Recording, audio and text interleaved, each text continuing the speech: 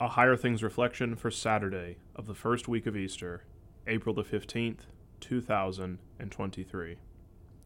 Remember the wondrous works that he has done, his miracles, and the judgments he uttered. Psalm 105, verse 5. In the name of Jesus, Amen. Christ is risen. An old saying says, "Those who ignore history are doomed to repeat it." This statement is typically used to remind us of our past failures and faults, and that we hopefully learned from them and didn't repeat them. But what about the joyous parts of our history? My dad passed away almost 20 years ago, and I have a long account of memories, joys, and sorrows I shared with him. I often recall those things with my children, and even try to imitate what I learned from my father. As Christians, we have a shared history recounted in the Holy Scriptures. Psalm 105 recounts and celebrates God's history with Israel, closely connected to the psalm before and after. These three psalms follow Israel's history from creation and the fall, Psalm 104, to God's call of Abraham to the conquest of the land, Psalm 105, ending in Israel's exile, Psalm 106. Today's reading shares family stories of God's faithfulness. The psalmist calls people to remember the wonders he has done. Later in the psalm, we are reminded of the promise God made to Abraham to give his descendants the land of Canaan. One theme runs through this psalm: God keeps his promises. Even today, we are reminded of the history of the salvation that Jesus continues to give for the world's life.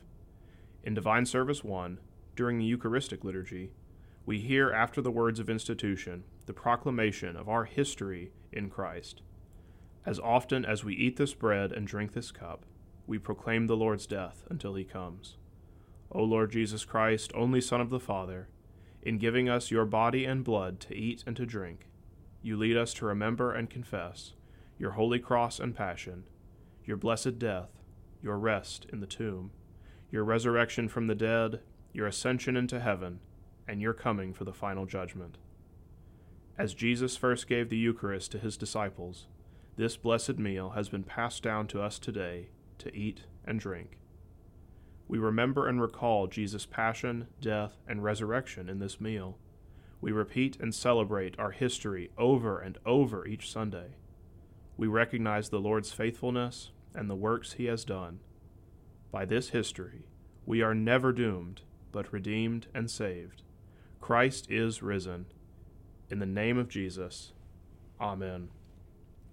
Heavenly Father, God of grace, govern our hearts that we may never forget your blessings, but steadfastly thank and praise you for all your goodness in this life, until with all your saints we praise you eternally in your heavenly kingdom, through Jesus Christ our Lord. Amen. I thank you, my heavenly Father, through Jesus Christ, your dear Son, that you have kept me this night from all harm and danger, and I pray that you would keep me this day also from sin and every evil, that all my doings in life may please you. For into your hands I commend myself, my body and soul, and all things. Let your holy angel be with me, that the evil foe may have no power over me. Amen. Our Father, who art in heaven, hallowed be thy name. Thy kingdom come, thy will be done, on earth as it is in heaven. Give us this day our daily bread, and forgive us our trespasses, as we forgive those who trespass against us.